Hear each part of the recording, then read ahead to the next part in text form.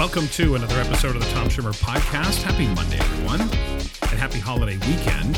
Friday, of course, was Canada Day here in Canada, which is Canada's celebration of Confederacy, which dates back to 1867. And, of course, today is July 4th, which is Independence Day in the United States, which celebrates the Declaration of Independence. That was ratified by the Second Continental Congress on July 4th, 1776. So, on either end of the weekend, in either country, it truly was a long weekend, and I hope it was a great one for all of you. A few quick announcements as we get going today. Sadly, the Student Agency Institute that was scheduled for Laval, Quebec in October, that has been postponed. If I have any other information about a rescheduling or anything like that, I'll let you know, but for now, that event is not going ahead.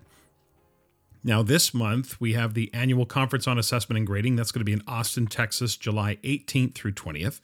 Along with myself, the conference will feature Cassandra Erkins, Angie Fries, Garnet Hillman, Tony Reibel, Mandy Stalitz, and Katie White.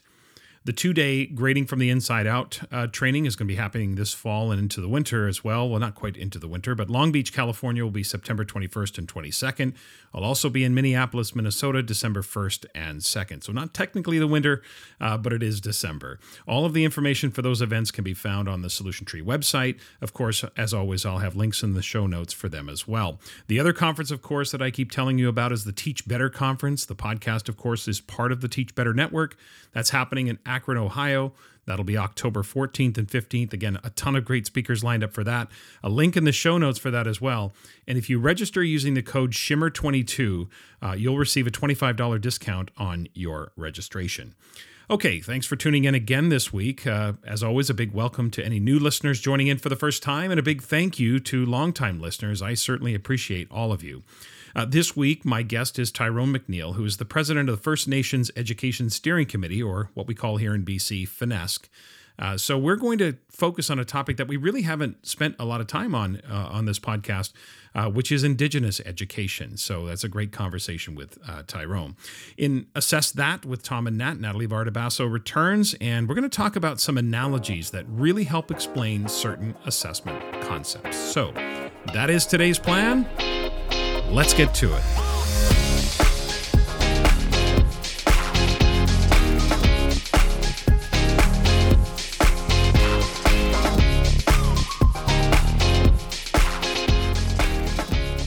My conversation with Tyrone McNeil is coming up, but first, don't at me. But I thought I might open this week on the lighter side and share a little bit about my recent trip to Montreal with my son to see our first ever Formula One race. Now, it is, as I mentioned earlier, a holiday weekend in both Canada and the United States, so I thought maybe this would be a good time to press pause on the whole old man yelling at clouds openers that I often find myself getting into.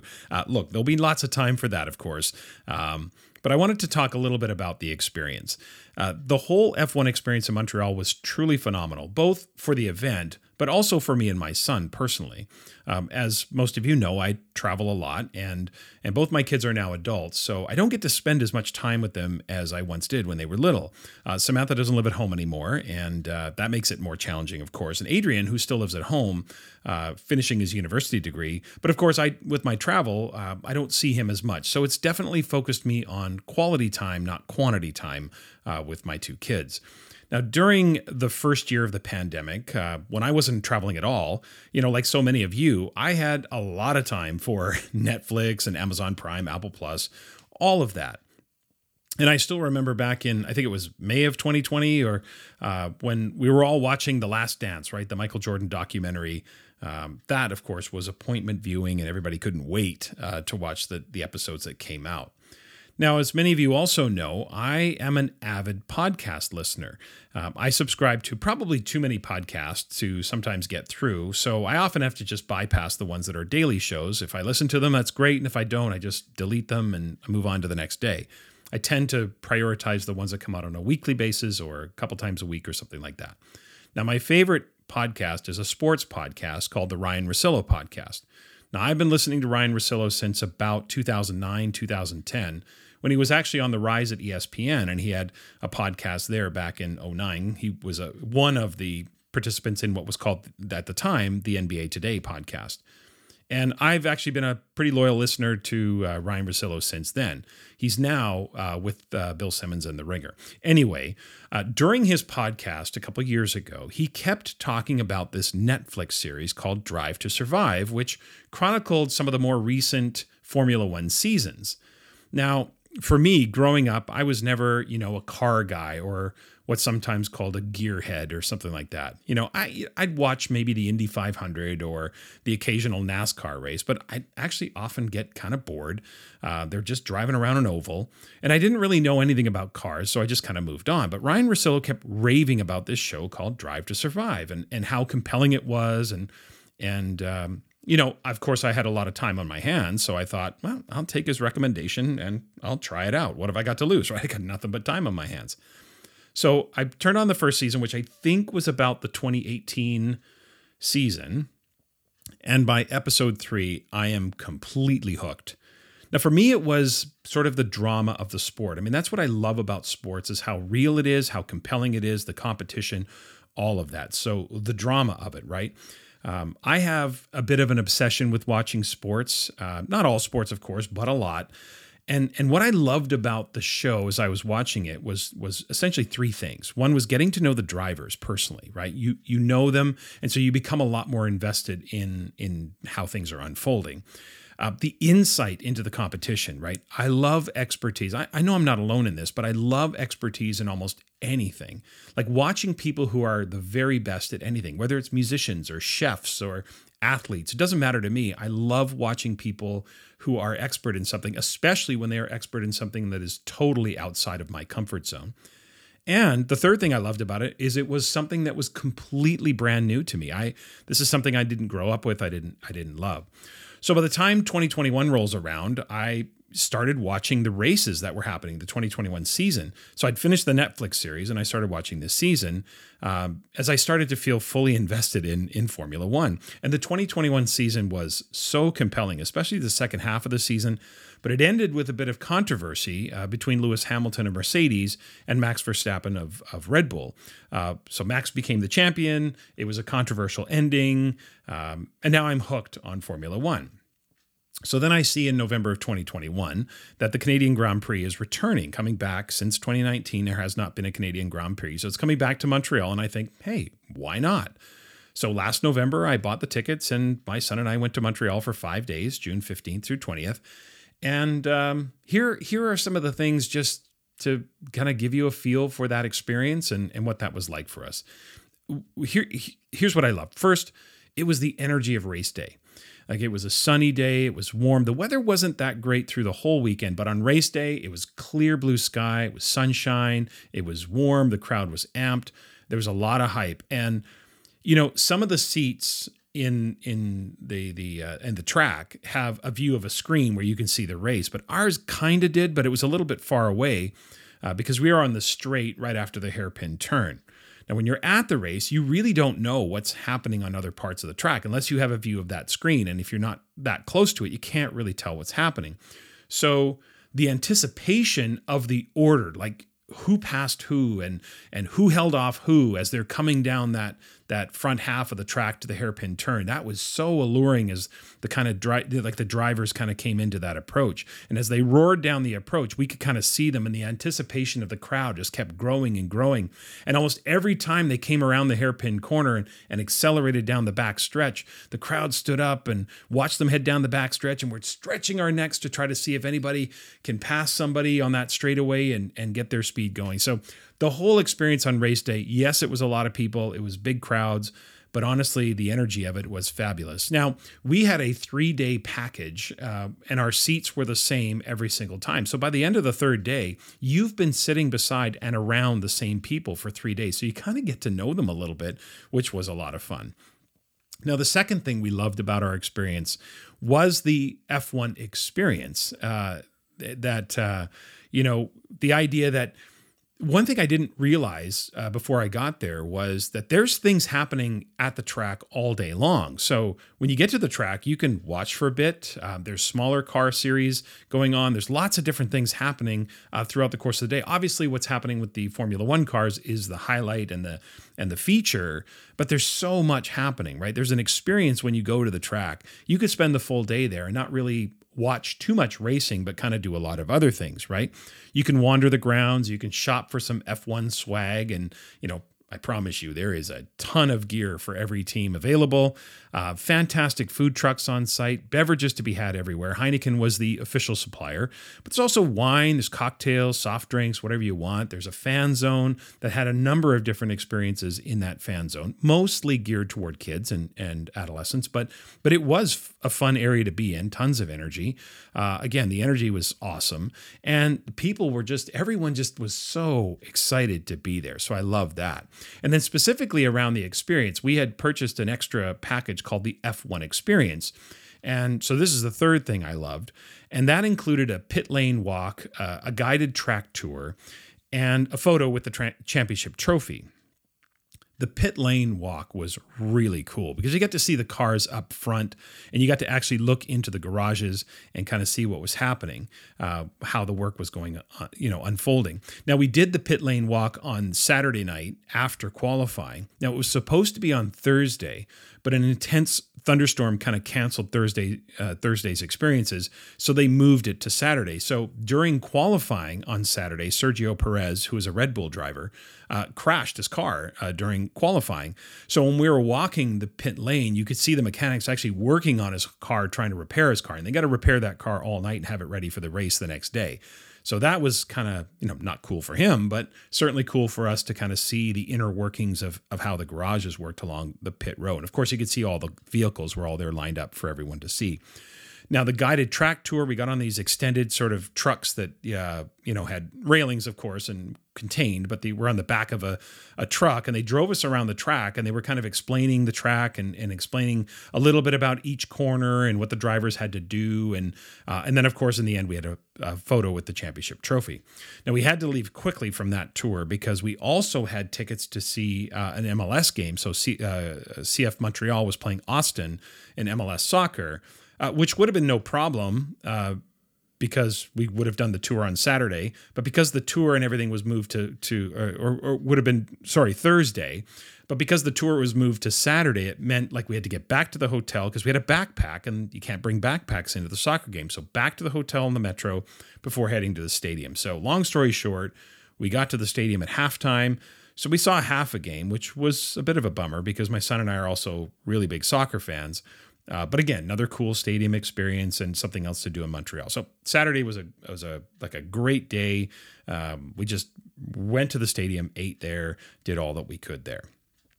I also appreciated just so many. I think they estimate about 350,000 people attend the event over the weekend. And I so appreciated the efficiency with which people were moved. Clearly, Montreal has done this before. Because, again, 350,000 people over the weekend.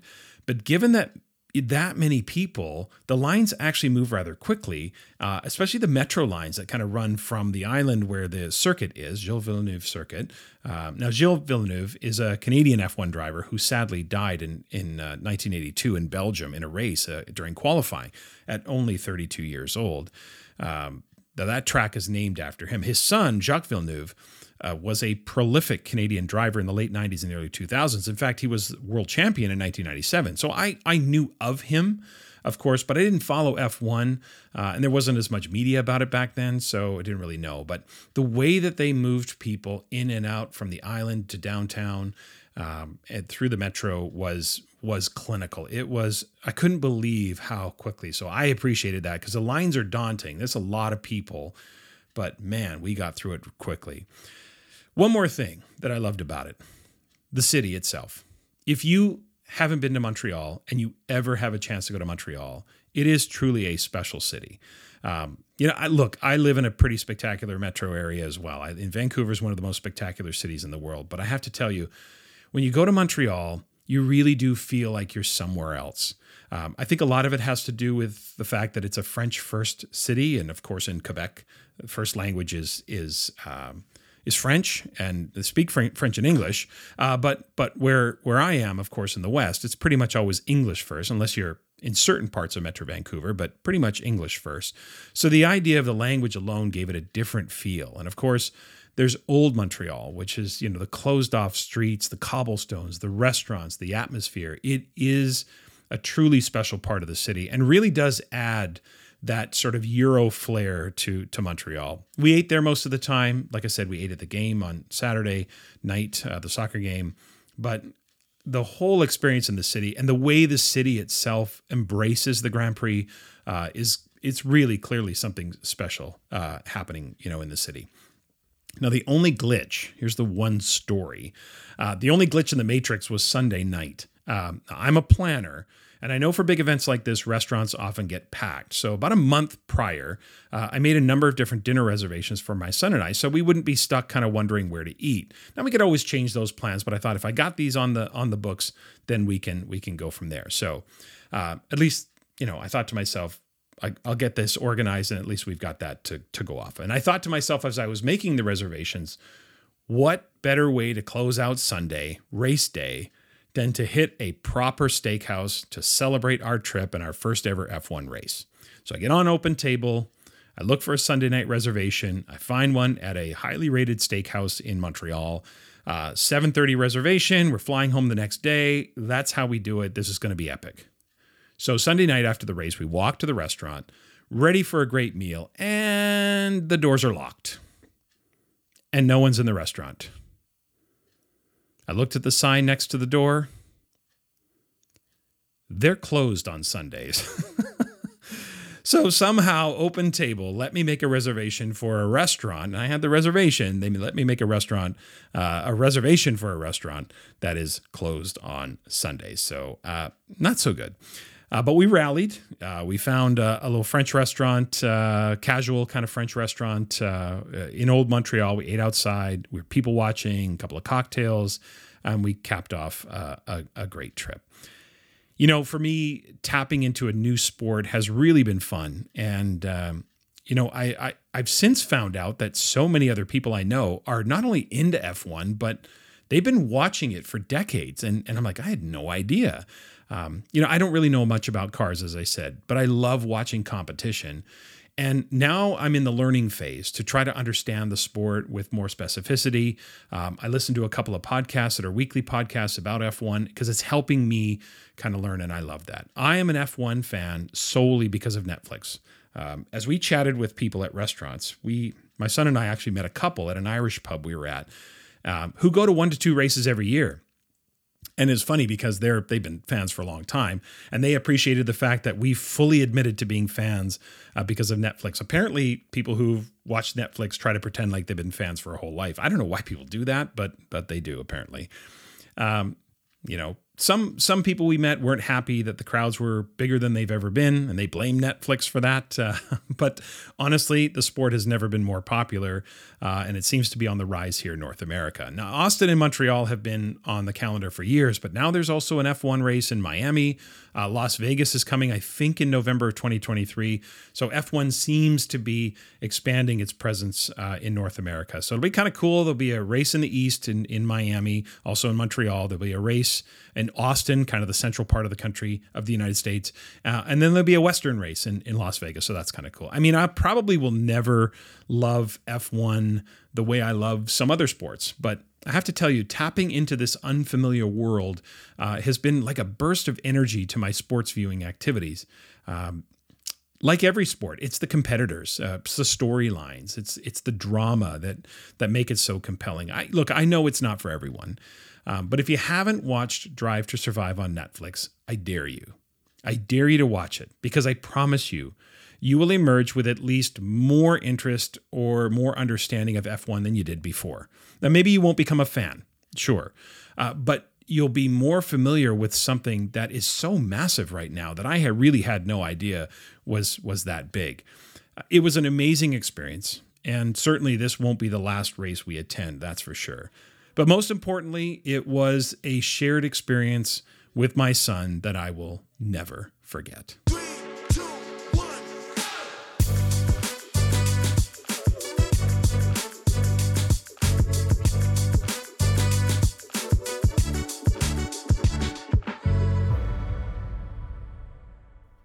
Joining me today is Tribal Chief Tyrone McNeil. Tyrone is Stalo and a member of the Seabird Island Band.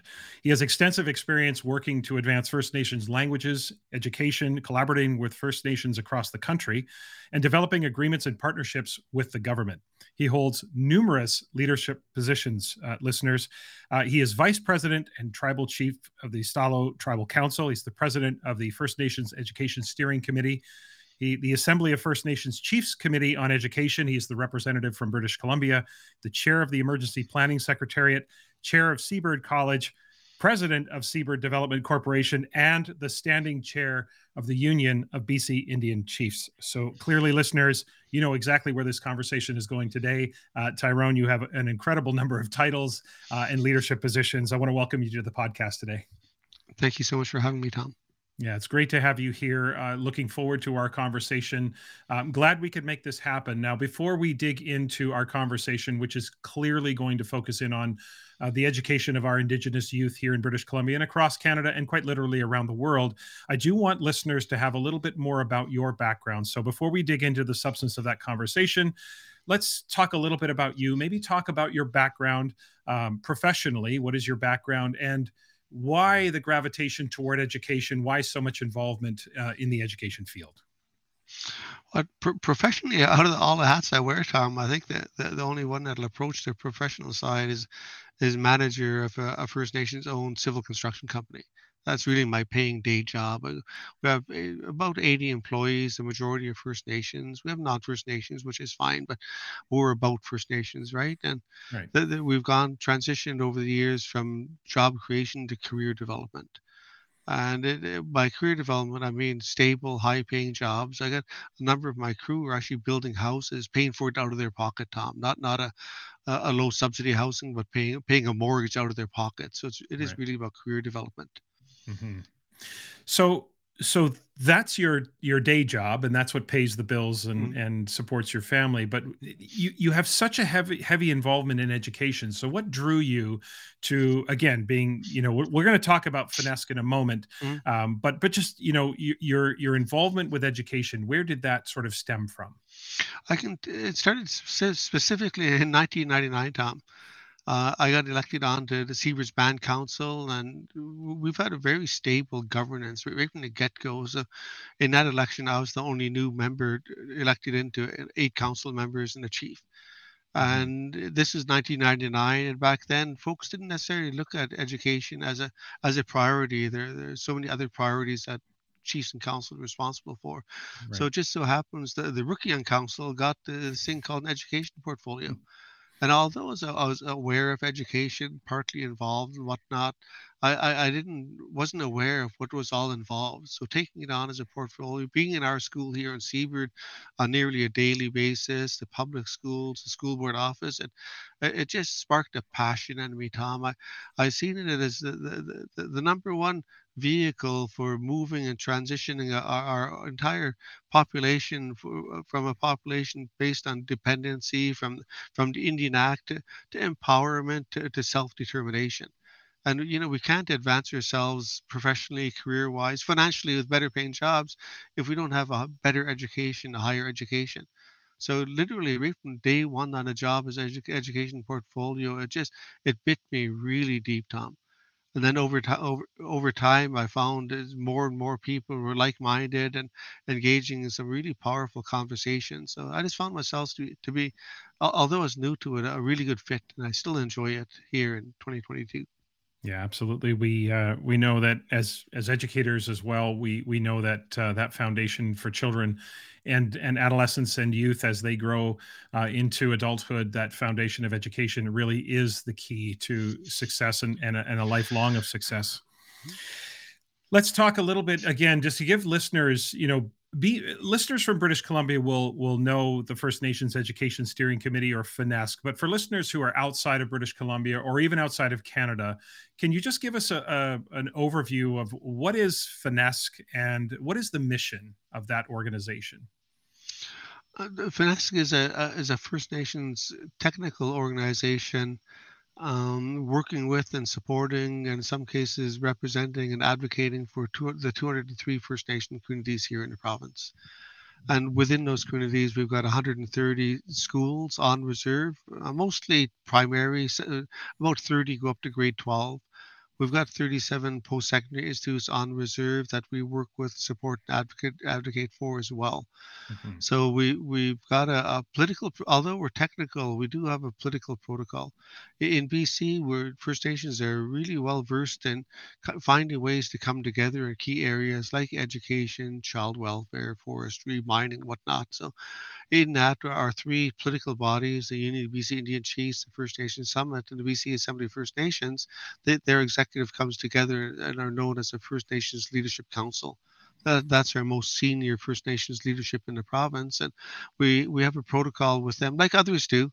But in our case, our protocol states that we're the lead advocacy body for First Nations lifelong learning here in British Columbia. Mhm. So let's pivot now and talk about the education of Indigenous youth and children, and talk about some specifics. Now we're going to get to the other side of this coin momentarily, but I want to begin with what currently has you feeling the proudest in terms of what's happened so far, or what has you feeling the most optimistic going forward about how Indigenous children and youth in BC are being educated and how they're being supported. What has you sort of really feeling positive at this point? One of the things make me feel positive and comes back to the organization's mission and mandate and whatnot around starting with Indian control of Indian education, parental involvement, local control, and whatnot. We've wrapped that up into a really comprehensive tripartite agreement between FNESC, British Columbia, and Canada called the BC Tripartite Education Agreement. In there, we're really explicit on the flow of funding in key program areas. A big chunk of that funding comes to us as an organization, and we work with communities on a methodology for distributing throughout the province, whether they're school-based, community-based, institute-based. Mhm. And what we're doing in such a coordinated fashion, it's virtually seamless, Tom.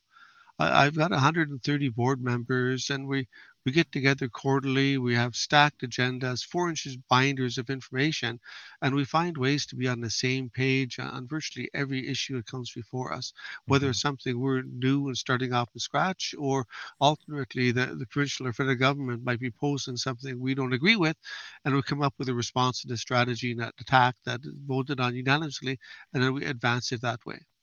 And then directly related to that, Tom, is like the moving of the agenda for First Nations education here in BC.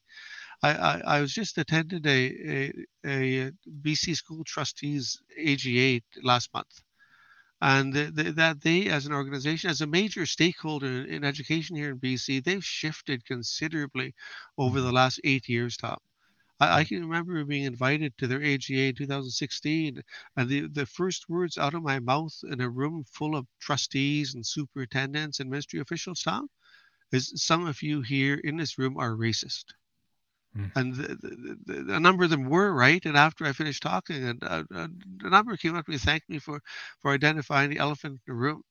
So we being the BC School Trustees Association, Tom, have moved from me making that comment in 2016 to being invited to the AGA last month, where they spent 2 full days with First Nations elders doing some cross-cultural training and sharing with their room full of trustees that were fully attentive, fully engaged, and fully appreciative of being educated like that.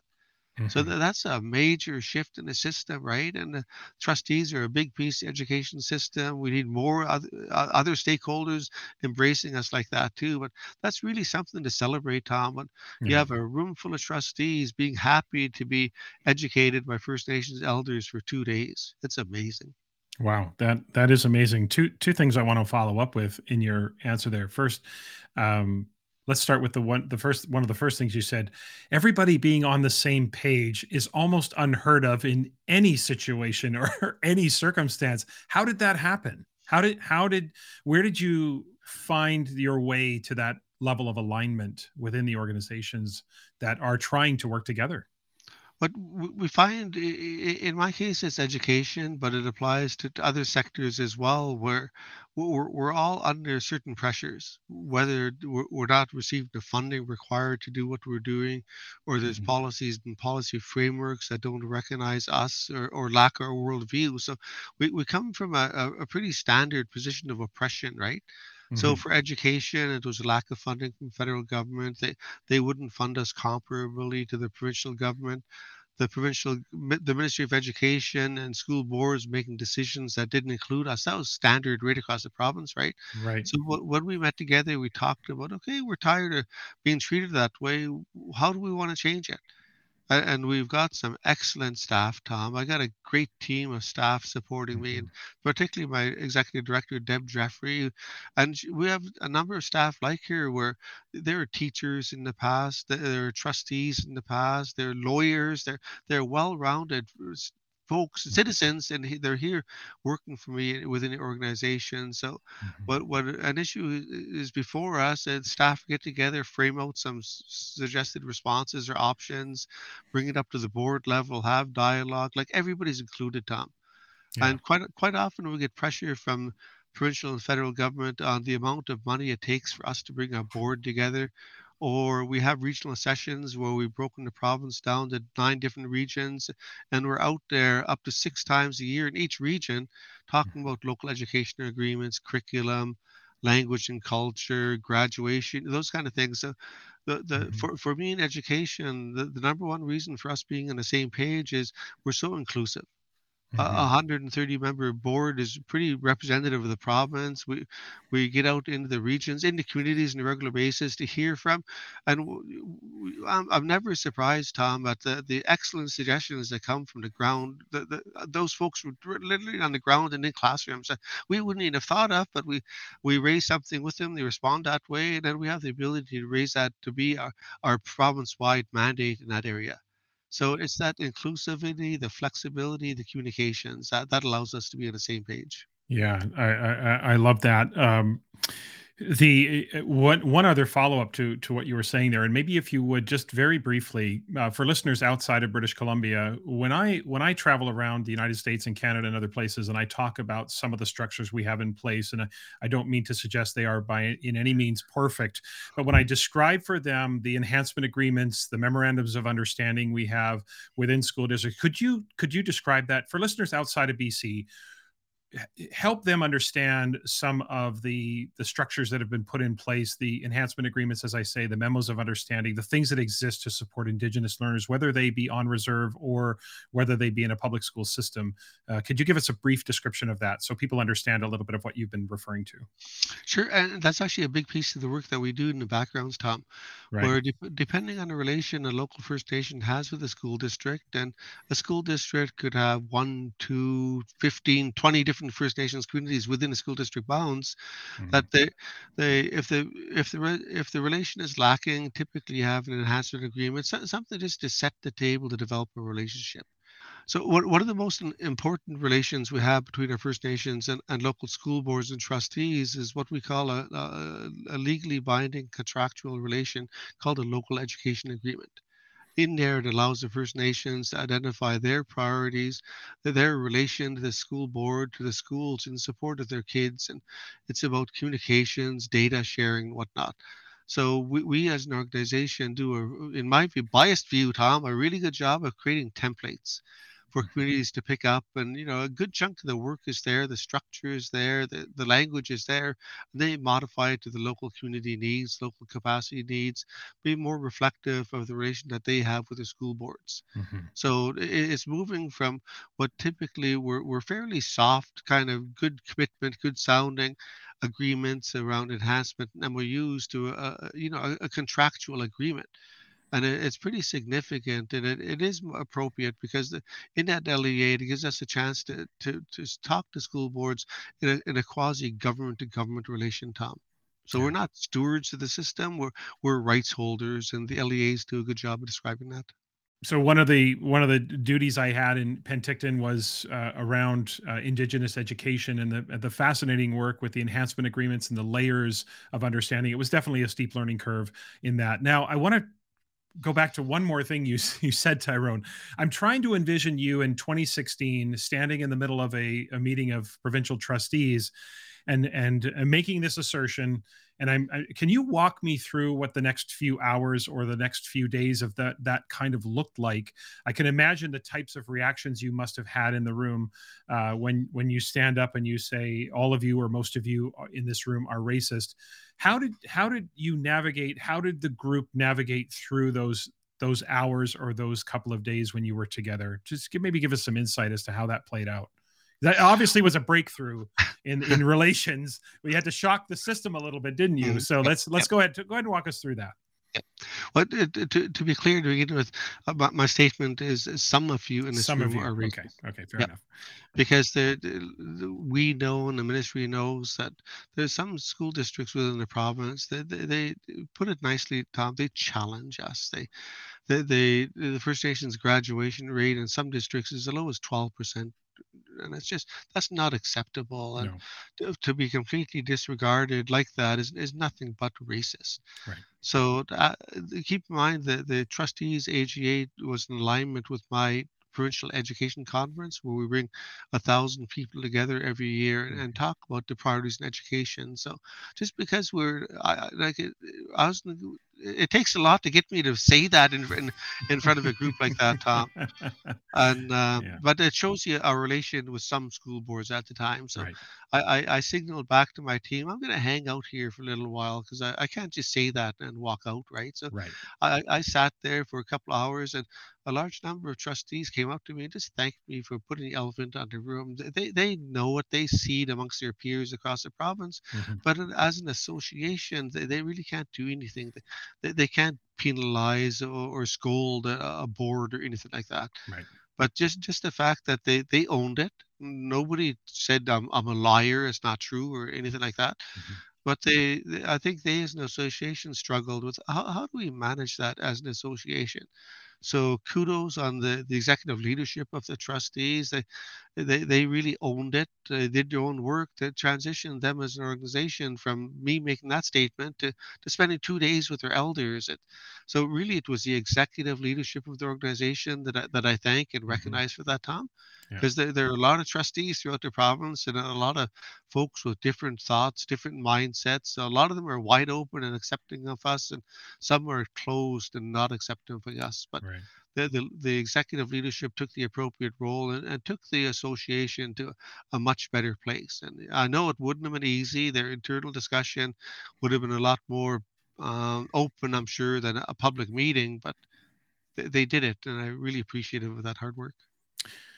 For me, that is the epitome of speaking truth to power, and obviously it paid dividends in terms of the work that's happened since then.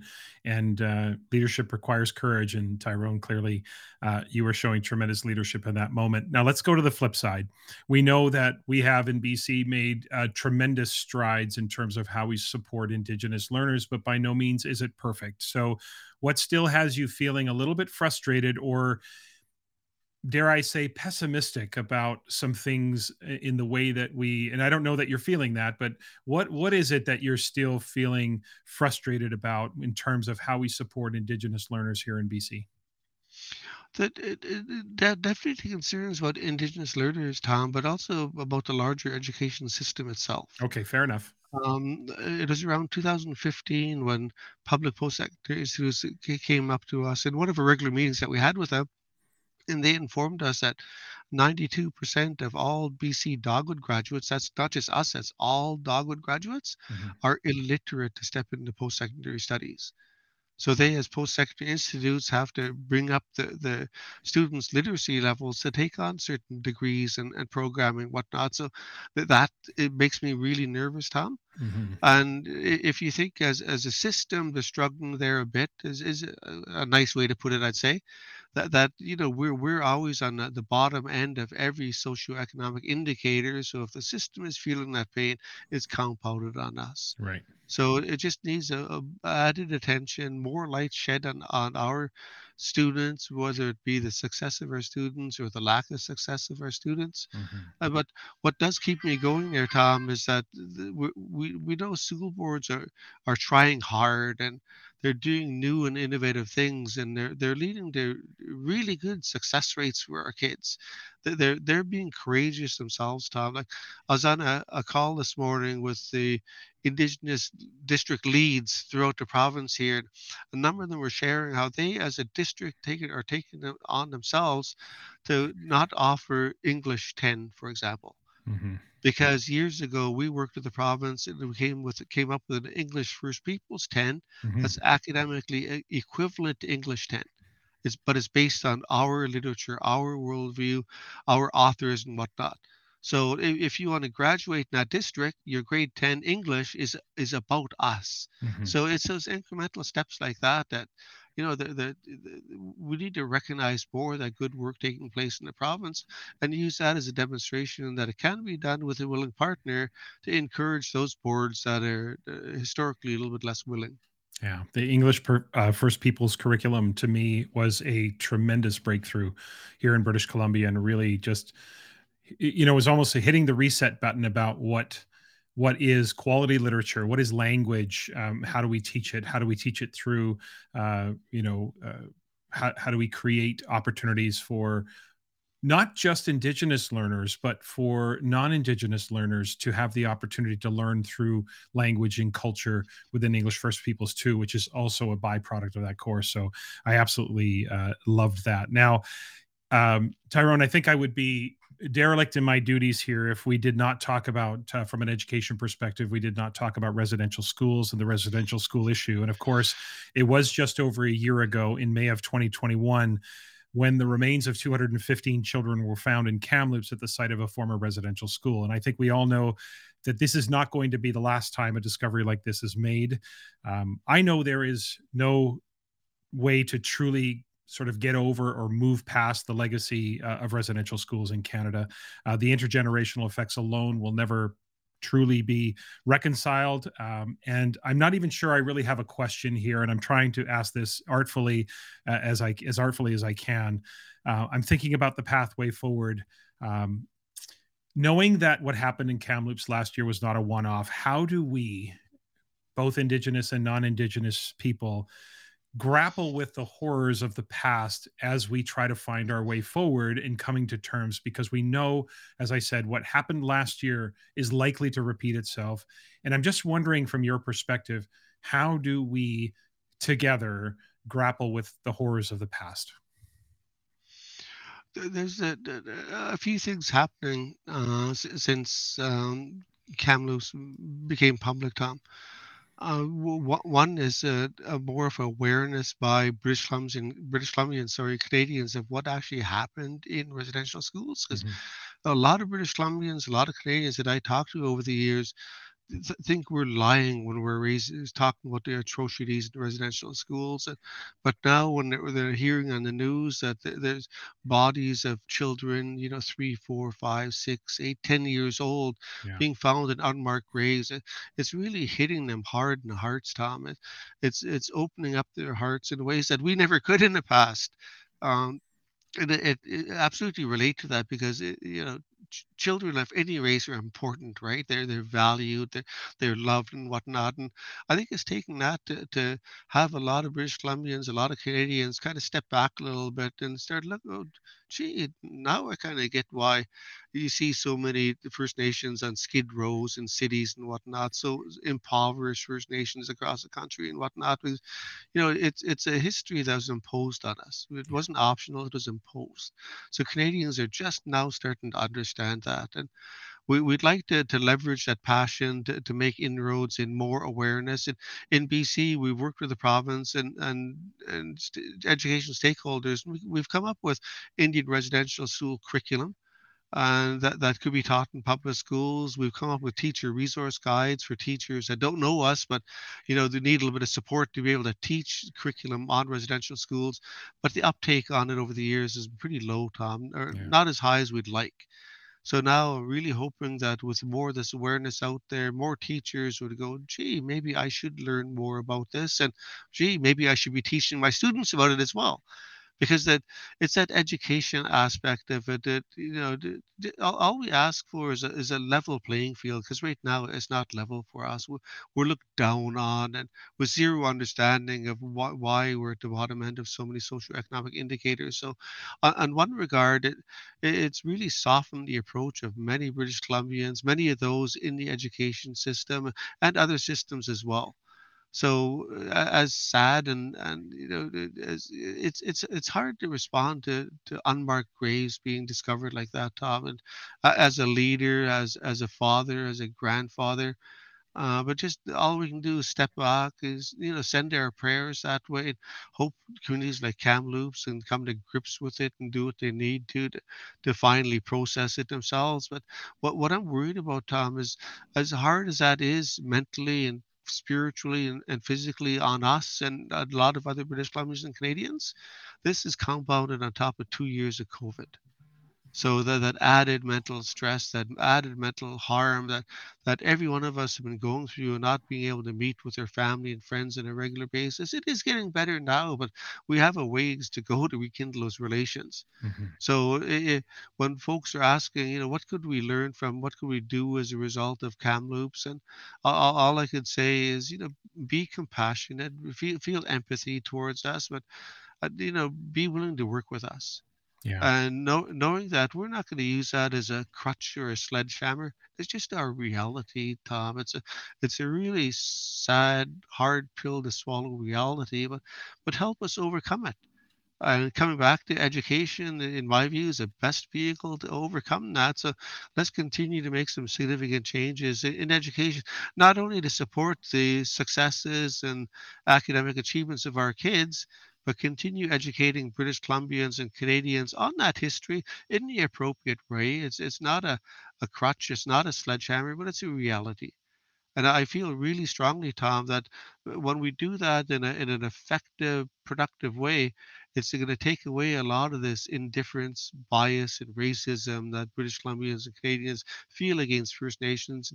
It's so natural in the Canadian fabric to be indifferent or racist towards us. Well, now it's an opportunity. Let's overcome that for the betterment of First Nations, the betterment of Canadians, and for the betterment of us as a country as a whole.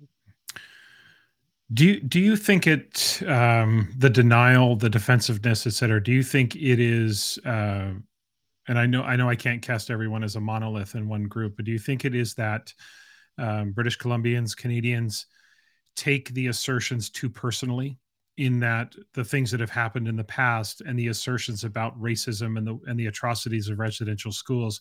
Is it that Canadians in modern society are taking that too personally and taking it as an individual affront rather than seeing it as a systemic thing? Is that where from your perspective, is that where part of the challenge is coming from?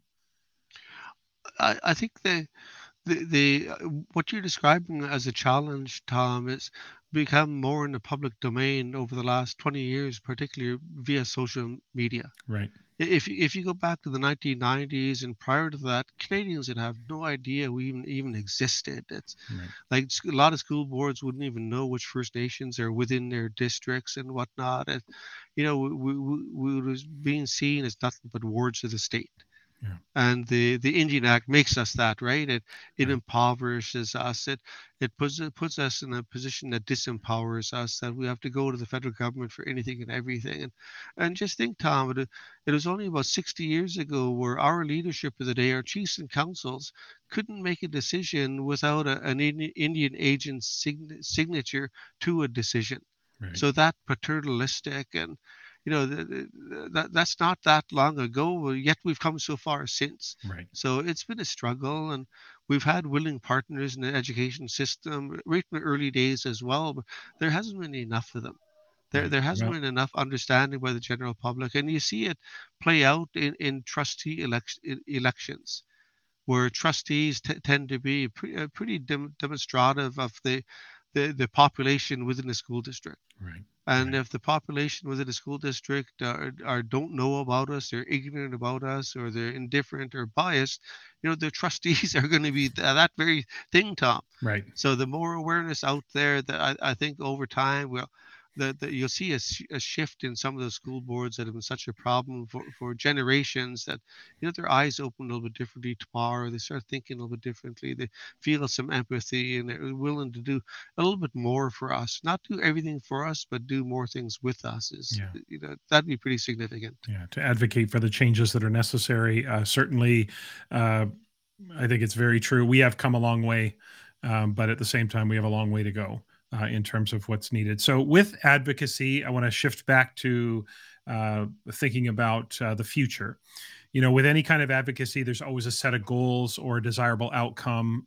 So, as you think about the education of Indigenous children and youth in British Columbia, what is the desirable or ultimate what is the vision for you from your perspective? I know that there are many voices and many people have slightly different perspectives, and I know you don't speak for everybody, but from your perspective, you know what would have you saying we finally did it, like we finally have, even if it's a pipe dream, like what is it that what is that desirable outcome? This is how our Indigenous children and youth should have been educated all along. What would have you saying that? What's the vision? For me, what I see at the I don't want to say end of the tunnel, Tom, but what I see down the road is our education outcomes continue to improve, that we're graduating at least the same as the rest of British Columbians, if not better, Mm-hmm. that then we're advancing into professional positions where we have more of our teachers in classrooms, more of our principals, superintendents, and whatnot, special needs teachers, the professionals in the system. Right. But beyond that, we're engaged in civic elections. We're participating directly in local governments. Where more of us are elected into provincial governments and whatnot. So Mm-hmm. we're incorporated more in the British Columbia society writ large. Mm-hmm. And to do that, we need a really well-educated population. So that's really what I see in my mind, Tom. There's a lot of things that other successes along the way, whether they be improved employment rates and improving the wages of those that are employed, going on to professional careers and whatnot. Knowing it's not for everybody, but those that seek trades, there's more journeyman trades out there doing really good work, and they're really happy in their careers. Yeah. And ultimately, for me, when I look out there and see people working, I really look for the people that are passionate about what they're doing. They enjoy what they're doing. Mm-hmm. So it's not all about the highest wages, Tom. It's about building skills to allow people to enjoy what they're passionate about, at whatever that might be, at any level. And that's what success is for me, Thomas, Mm-hmm. when we're meeting the learning needs of individuals. Well, we're not talking about a stat for the 7,500 First Nations in public schools or the 5,000 in our schools. We're talking about individual successes. And it takes a lot of work to get there, For but it's sure. so rewarding when we see those smiling faces, that, people enjoy what they're doing. There's not a job, but they happen to get paid for it. They love it. I love it. That would be ideal for me, Tom. Yeah, absolutely. Yeah, I mean that would be a tremendous accomplishment, and certainly something worth striving for and advocating for, and making sure that all of our learners, Indigenous learners, are set up for success, a life of success, financial security, passion for the work they're following and leading, and all of that just absolutely would be a tremendous accomplishment for sure. So let's finish up by widening our view a little bit. I want you to, because I know, Tyrone, that you have interactions with other organizations across Canada and maybe into the United States and around the world. I'm not sure. We know that political boundaries are a sort of Eurocentric idea, and we know that nations cross borders all the time. So Mhm. I'm thinking about when you look across Canada or you look into the United States and you think about another model or another jurisdiction, how they are supporting Indigenous learners, Indigenous education. Is there anything that you see across Canada or into the United States that you're maybe a little envious of, or you think we should replicate that, or that's something we should do here in British Columbia? Is there a model out there, or is there an aspect of that model out there that you think would be really helpful here in British Columbia?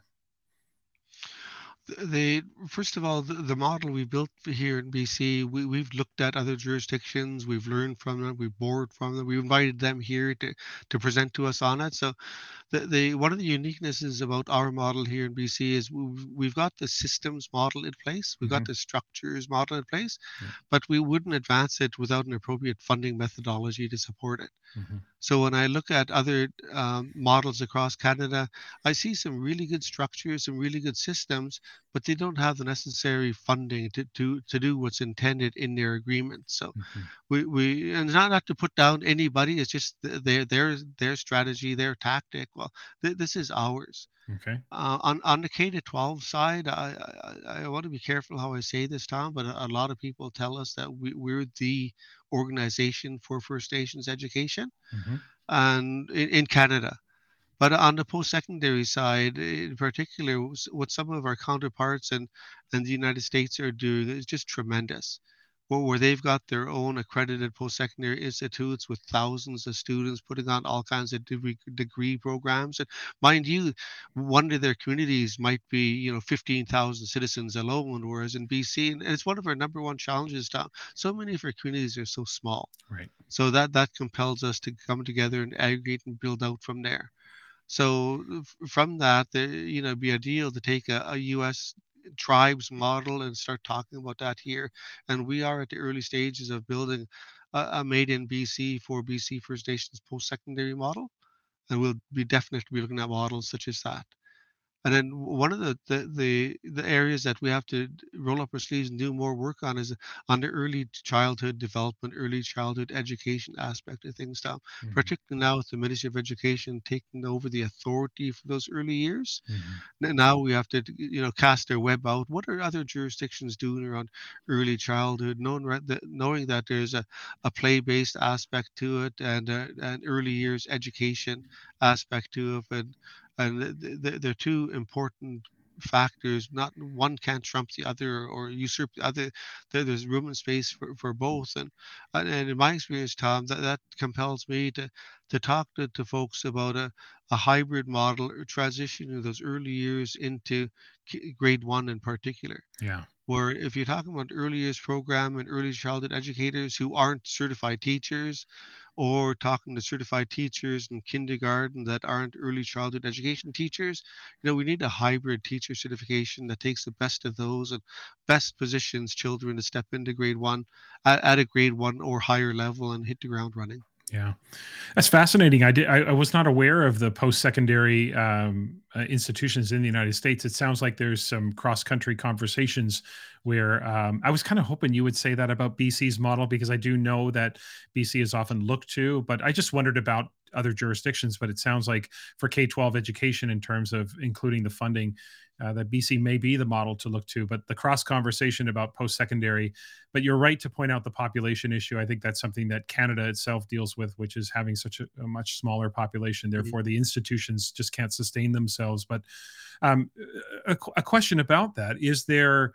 Are there agreements? Because we know that when students from Canada attend United States universities, there is an international tuition that is charged to those students. But I'm wondering, is that something that is the same if an Indigenous learner from Canada wanted to attend an Indigenous university in the United States? Is there a different kind of agreement financially, or is there a way that students can attend those schools in the United States without having to face the same sort of international kinds of fees or tuition? I admit to being ignorant about the topic, so I'd be interested and curious to know how that sort of plays out. Right. We've got a number of our students attending post-secondary institutes internationally, Tom, whether Okay. it's the United States, Britain, France, Italy, like that. Sometimes I'm shocked. Even one of my members here from Seabird gets a degree out of the university in Italy, and they show up at our community awards. We Hmm. don't even recognize them because we haven't seen them for years, but they found a way to do it. Yeah.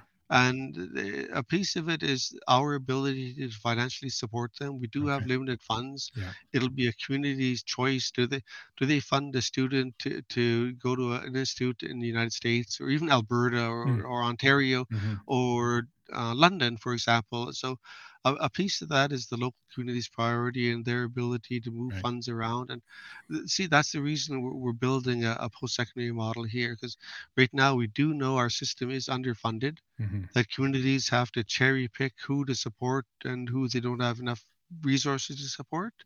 And many of those same communities are finding their own revenue, own source revenue, and putting that towards post-secondary studies as well. Hmm. So it's safe to say that we don't necessarily have the same barriers of other British Columbians or Canadians in attending those international institutes, but it ends up being a financial burden, and whether we have the ability to support them Right. financially or not. Right. And then at the same time, those students are working one and two jobs to, to get their own money to pay for the fees Right. and room and board and whatnot as well. So it's not like they're relying totally on our post-secondary funding. They're Mhm. doing what they can as well. Yeah, for sure. So wonderful, Tyrone. This has been a fascinating conversation, and certainly I know that I'm going to listen back to this myself several times. I really appreciate it. So let's two questions left. Let's finish up here as we close out. These are two questions, Tyrone. I ask everyone who comes on the podcast. They're two general questions. You can take them in any direction you want to. The first question, again, take it where you want. Educationally speaking, what keeps you up at night? In terms of education, it's about never giving up, Hmm. never be too frustrated, never be too angry, never take too hard a line, or at least limit the hard lines, because occasionally we do.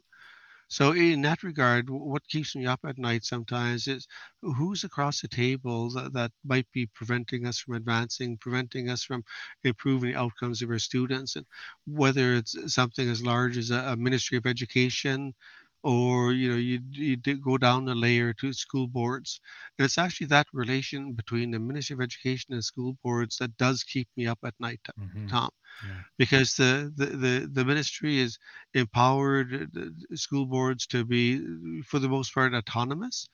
But I continually tell a ministry, you can delegate any and all authority that you see fit to school boards, except ours. So, ministry, we need you to come in and support us at the school board level when we ask you to, and the school boards need to be open to that. So it's that piece, Tom, that we need to figure out is how do we have the ministry hold school boards, trustees accountable in terms of our priorities, that allows us to improve. And really, that's all we're asking for is provisions to improve the outcomes of our kids. Right. So, and I don't necessarily call that a jurisdictional divide or jurisdictional space. It's a delegated authority from the ministry to school boards, and we need to look at that differently. And I wouldn't be at all surprised, Tom, that when we bro- broker whatever that is to better suit our needs, that other British Columbians might look at it and go, geez, we want to be a little more engaged through and have supports for the ministry rather than our local school boards as well. So it might be an opportunity to take a look at the education system and do a little bit of redesign it. A really well thought out, thoughtful, strategic process, but it's that bit of a narrative that Yeah. I wake up at 2 at night. Oh, maybe we should try this, or have we tried that kind of thing. That's Mhm, understandable for sure. That would mhm. keep you up at night for sure. That's a big one. Last question as we finish up, Tyrone. Generic question about success. If a random person stopped you on the street and said, "What's your definition of success?" How would you answer them? My definition of success is seen and felt in all aspects of living here in British Columbia. Whether I'm attending a post-secondary institute or I'm walking into a supermarket or a mall, where right now, if I walk into a store, Tom, chances are somebody gets up and they stay 10 feet behind me for the entire time I'm in that store. That's that racist behavior of the store, because they don't know us, right? Right. So over time, we've modified the education of everybody here in British Columbia, so that they know us better, that racism is diminished. It'll never be completely gone, but diminished. So success is being reflective and being felt like as a part of the British Columbia fabric. Hmm. And at the same time, our graduation rates have increased. And I got two grandsons, Tom. They're 5 and 6 years old. They're in the education system, and success for me is for those two boys graduating with dogwoods or better, stepping directly into post-secondary institutes, completing advanced degrees, and in that whole education life for them, They see themselves reflected in the education curriculum. They see themselves reflected in instructors that are in front of the classrooms, and if they feel welcomed and warmly by their peers, because their peers know who they are as two young Stalo boys right now, growing up wanting to advance themselves. So, and I don't want to call it holistic necessarily, Tom, but it kind of relates to that, where it's a broad welcoming by this education system itself, being reflected in the curriculum, being taught by culturally appropriate teachers and instructors along the way. And that's what success for me. And it is at that personal level, because I love my boys, Tom, and I want nothing but for the best for them in the Yeah. future. Absolutely. That would be the epitome of success for sure. Listeners, you can follow Tyrone on Twitter. The handle is at STC Ty, so STCTYE. And Tyrone is also on LinkedIn. I'll have links in the show notes for both of those accounts so you can connect with Tyrone. Tyrone, this was a fantastic conversation today. I really, really appreciate you doing this. Thanks for being here. Thank you so much for having me. I really enjoyed it. This podcast is a proud member of the Teach Better Podcast Network. Better today, better tomorrow, and the podcast to get you there. You can find out more at teachbetter.com/podcasts. Now let's get back to the episode. Okay, assess that with Tom and Nat. Welcome back, Natalie. Good to see you. Thanks, Tom. Always a pleasure to be here. Yeah, it's great to have you back. And last time we were chatting about negotiables, non-negotiables, where we have some choices of flexibility. We ended our session talking a little bit about analogies. And so we suggested we pick up the conversation with some analogies. So let me throw it to you. And where do you want to start today? Well, I told you last time where I want to start. I heard a tale. I believe it was from Shannon Shingles, a shout out, that you have a fantastic pancake analogy that just gets the people going. So gets the people going. Yeah. Well, I'm going to throw it right back to you. Okay, I'll throw it. All right. I can start there then. That's fine. Yeah, the whole, let me give the backstory on it, and then I'll give the analogy. A lot of times I will introduce this analogy to people when I'm talking about academic rigor and talking about assessment from this perspective. Assessment, as far as assessing your standards or your outcomes by topic, that's something teachers don't really need a lot of support with. Like, you'd almost have to go out of your way to not cover your standards by topic.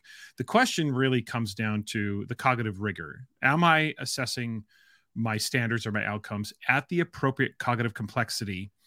And am I getting to the right depth of thinking? And the key is, am I making sure that evidence that falls under that, the underpinnings, don't really contribute to grade determination? So I basically start off by describing it. So I'll describe the analogy as if I were describing it in a workshop. And I think, listeners, you've probably heard me allude to this a few times on previous episodes, but I'll try to quickly give you what the analogy is. So, and what I do when I give this analogy is I often mix the language purposefully. I tell participants in the workshops that just say, look, I'm going to mix education language with language of cooking. It's going to get a little clunky, but I'm trying to drop some hints as I go through it. Okay, so it begins by saying, I'm going to describe for you the process of making pancakes. So, and making pancakes from scratch, right? It's only 6 ingredients. We don't need to buy the bag and add water from Costco. We're going to make it from scratch. It's way better. Okay, so I get the recipe and I unpack the recipe, right? So whenever I'm making a recipe, I unpack the recipe and I figure out what ingredients are necessary to make the meal. So a basic pancake recipe would be 2.5 cups of flour, 4 tablespoons of sugar, 4 teaspoons of baking powder, it'd be 2 eggs, 2 cups of milk, and a teaspoon of vanilla. So that's a basic recipe. So now, once you have those ingredients on the counter, it's sometimes tempting to look at that and say, okay, you've got your flour, you've got your eggs, you've got your sugar, you've got your baking powder. I've got all the ingredients on the counter. There, I've made pancakes. But of course, someone would look at that and say, well, you haven't made anything, that you have the ingredients necessary to make the meal. So what I'm getting at there is that sometimes we look at unpacking standards or unpacking outcomes, and yet we forget to repack them for somewhat of assessment, putting the ingredients back together. So now the middle step with baking, pancakes are technically baking, where you have to follow chemistry, right? So cooking, you cook to taste, you can add this, that. So first of all, then I've got my bowl of wet ingredients and I've got my bowl of dry ingredients. That is always the middle step in baking. Now I'm getting closer to making pancakes, but I have yet to make pancakes. But I need to teach my students about wet and dry ingredients. I need to teach them flour. I need to make sure they know they need flour. They have enough flour, enough sugar. So it's trying to get to the idea that you're going to teach it, you're going to assess it, but you're not going to score it. You're not going to grade it, right? So then finally we get to the point where they put all the ingredients together and they make the meal. And I'm going through this a little more quickly than I would in a workshop. I'd be a little bit more dramatic and a little bit more drawn out. It's pretty dramatic. I don't know. Yeah, it's not that dramatic. Yeah. So now we put all the ingredients together and I've got my batter, and now I make you pancakes. Okay. And I serve you my pancakes, and you might, so I'm holding up 4 fingers. I might serve you my pancakes and you say to me, Tom, these pancakes are exemplary. They are phenomenal. Everything about them not only shows competence, but it shows a level of finesse. It shows a refined kind of technique. Or I might serve you the pancakes. I'm holding up 3 fingers now. They're good pancakes, Tom. There's nothing about them that needs improving. Clinically, everything about them is solid, competent, proficient. They're good pancakes. There's nothing wrong with them. Not quite the level of finesse, but there's nothing wanting about them. Or holding up 2 fingers, I serve you my pancakes and you say to me, Tom, these pancakes, they have some aspects that are strong. I love the symmetry. I love the coloring that tells me you had the pan or the griddle at the right temperature. But they are a little flat. They're not as fluffy as we wanted as far as what we set out to do. So they're partway there.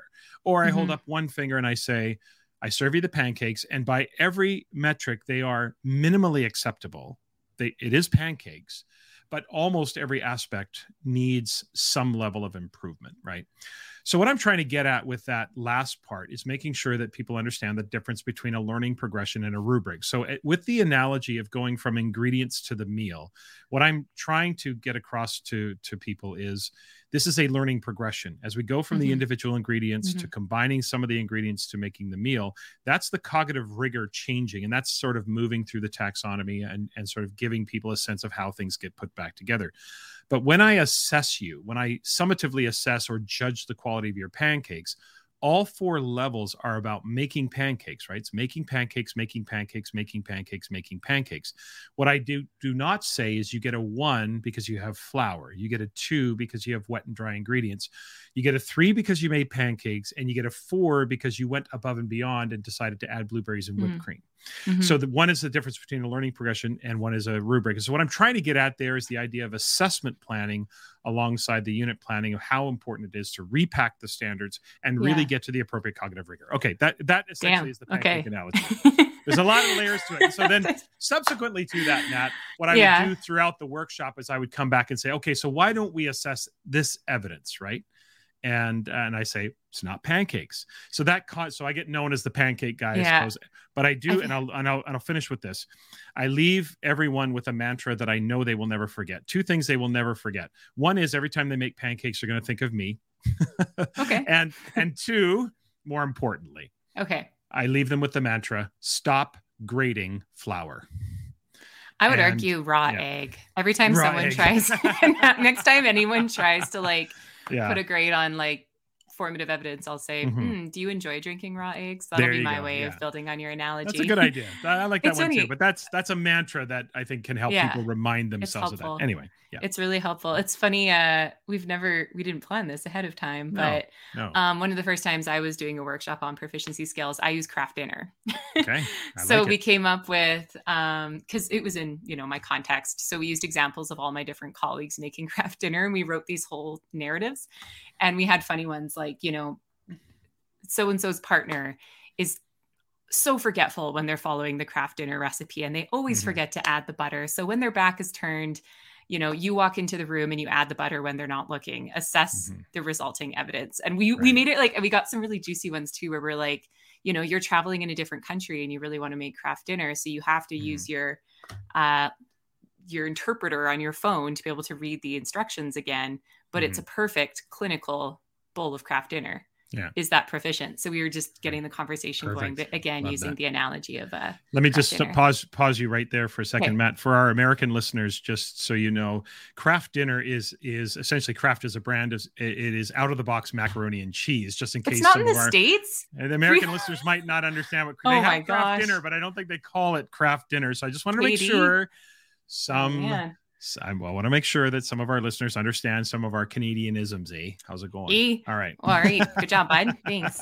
All right. So keep going. Analogies. Oh, okay. Analogies. Mine are not nearly as in-depth as yours. You really set the bar high.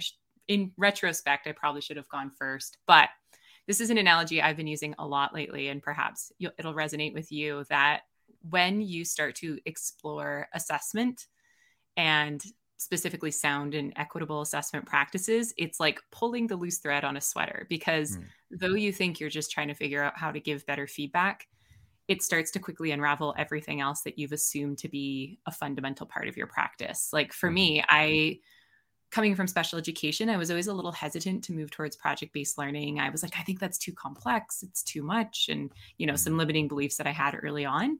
And then as I got better and better at understanding assessment, I was like, we don't need courses. We don't need these silos. Things could be integrated. Oh, wait a minute.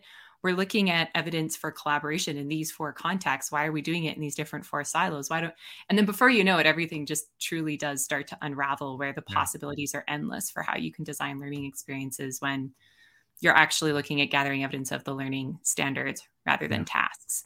I think that's a good one, actually, because it is true that I think what happens is, it's cliche. A little bit of knowledge is a dangerous thing. As you start to pull on the thread of assessment, you start to realize that there's a lot more. It is both simple and complex. It's simple because we have a pretty clear research and best practices that tell us what the most favorable action is when it comes to assessment. But there are nuances that make it challenging. And I like that idea, because once you pull on that thread of feedback and you start going down the feedback rabbit hole, then you think to yourself, well, to set myself up to provide more in-depth feedback or more specific feedback that causes thinking rather than giving just a set of directions, I need to be able to elicit evidence that allows me to do that. So that gets into assessment architecture, right? And then in the bigger picture, we say things like, if you get into architecture and assessing formatively to elicit that feedback to give students next steps in learning, why would you undermine all of that from your grading practices? In the end, you've gone through all of that work.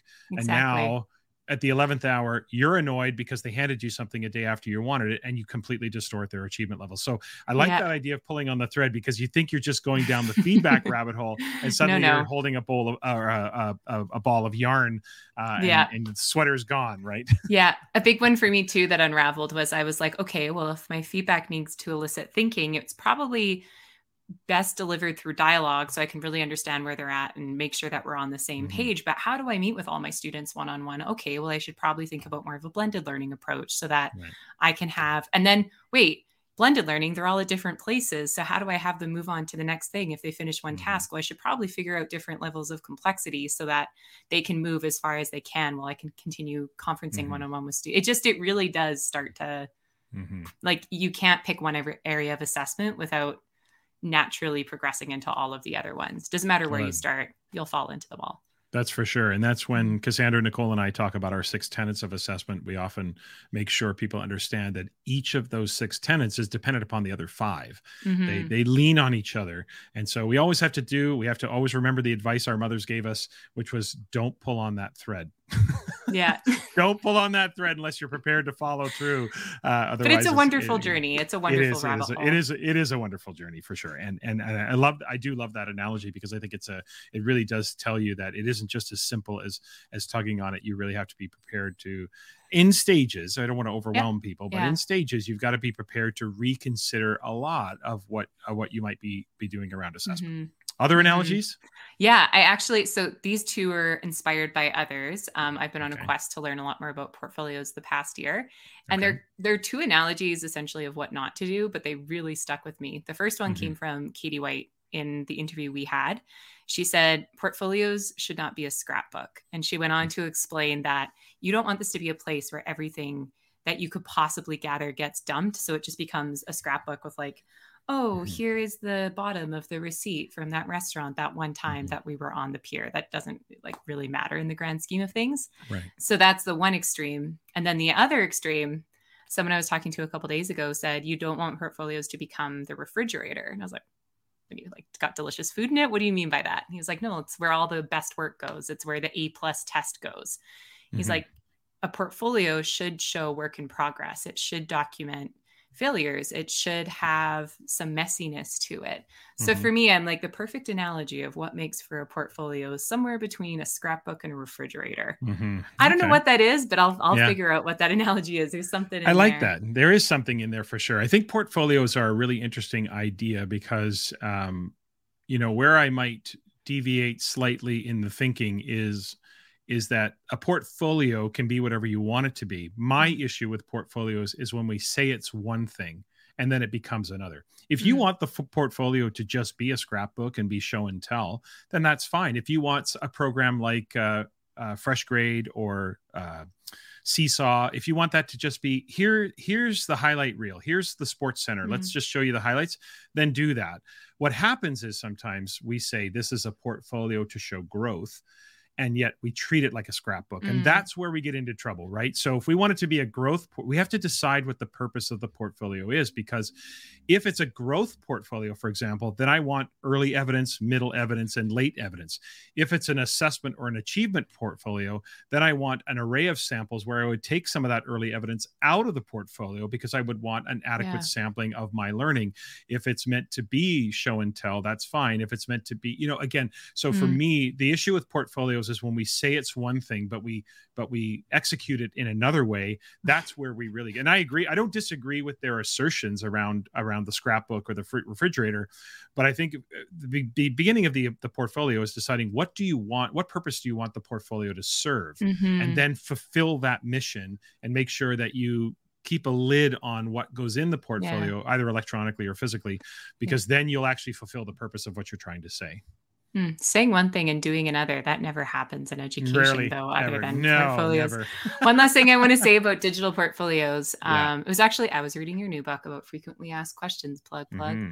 And digital portfolios, let's throw that word in front of it. I think the greatest purpose right now for portfolios, if we want to go there, is filling that space between the summative evidence. To circle back to the pancake analogy, the biggest problem I run into is once you say, okay, let's just grade summative, you have less numbers going into the grade book, because if you're using a platform like PowerSchool and a lot of the other ones, if you make it exempt or not counting towards the final grade, it doesn't show it to parents. So we need something in the interim to say, hey, this is all the great stuff we're doing. And I think that's where, if it's used for the purpose of communication on an ongoing basis to avoid the need for constant grading, that is a great use of portfolios. I think that I love that. And I think maybe something we pick up on for next time is this conversation around, that the portfolio or evidence or wherever. We'll figure out where we're going to go. But what I love about that is that when you have fewer entries into your grade book in a traditional sense, like there's fewer scores in the grade book, we're talking about quality, not quantity. But when it comes to quality, fewer numbers does not really relay quality. So being able to provide tangible evidence or visual evidence and criteria, that's the other part maybe to pick up on for next time, is that sometimes we say the portfolio is one thing, but then parents don't know how to consume it. And they don't know what the criteria is. They don't really know what they're looking at. And therefore, that's how it regresses into show and tell. And a parent might say to themselves, yeah, that's great. Okay. Yeah. That's a nice castle or a volcano or whatever you did. And, but they don't really know why it's excellent. So maybe we'll pick up on that next time, or maybe we'll go in a different direction. We'll give that some thought, but again, our time is up. Nat, thanks for being here this week. Time flies when you're having fun, Tom.